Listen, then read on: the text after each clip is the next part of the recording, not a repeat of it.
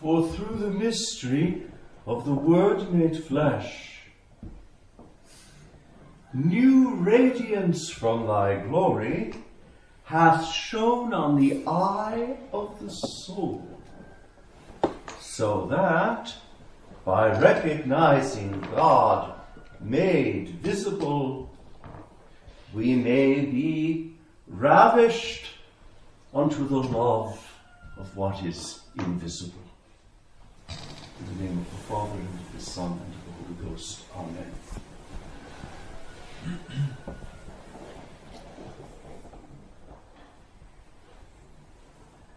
Christians of former time, especially of English expression,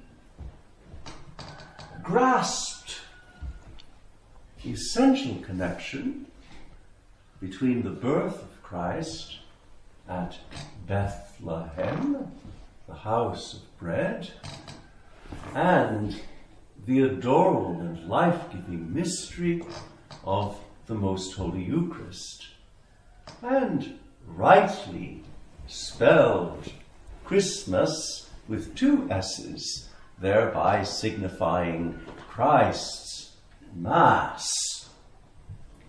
The whole mystery of the Nativity is thereby cast, I want to say, in a kind of Eucharistic glow. While St. Matthew and St. Luke relate the birth of Jesus at Bethlehem, the house of bread, St. John, I think, alludes to Bethlehem when he gives us the discourse of our Lord on the bread of life in the 6th chapter of his Gospel, from which today's Gospel of the Votive Mass of the Most Holy Eucharist is taken. I am the living bread come down from heaven. And Christian iconography picks up on the same motif by depicting the infant Christ in the manger as the host lying on the altar. More often than not, the manger, that point of divine luminosity set in a dark cave, the manger is depicted as a kind of altar.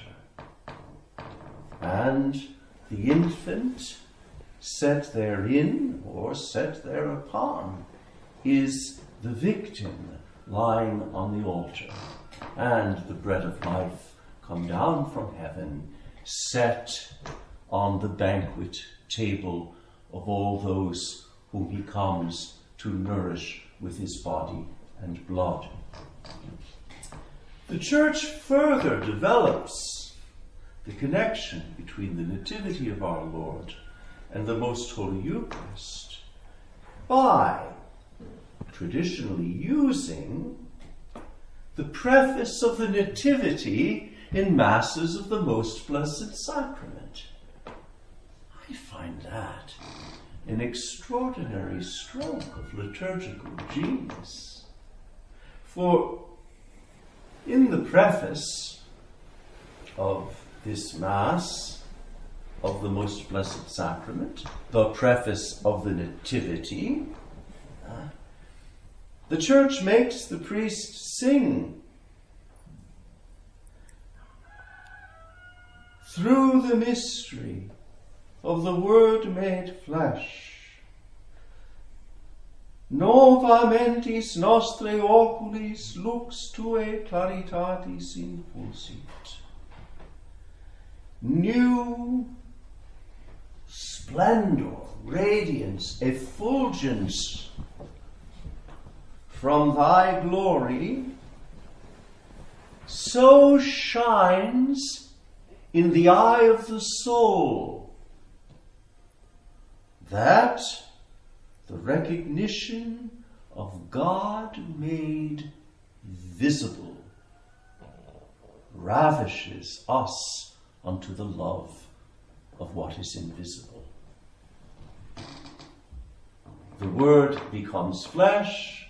God assumes a human face, and we, gazing upon that face of God made visible, are ravished unto the love of the God whom no eye has seen.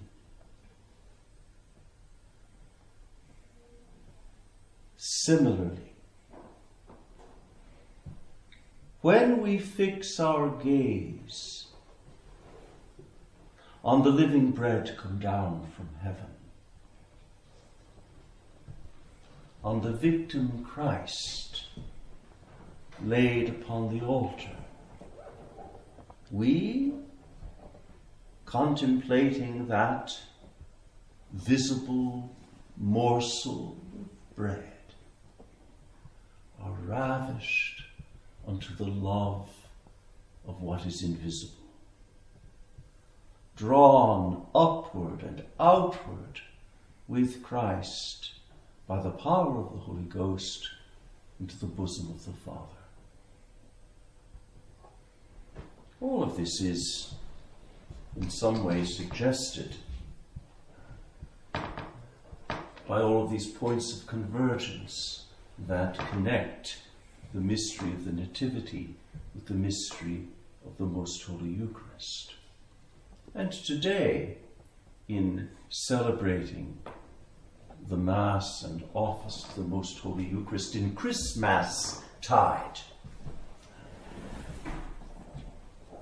I leave it to the Holy Ghost to uncover to us, to show us just how rich and how mysterious is this convergence of the infant Christ with the bread of life on the altar. In the name of the Father, and of the Son, and of the Holy Ghost. Amen.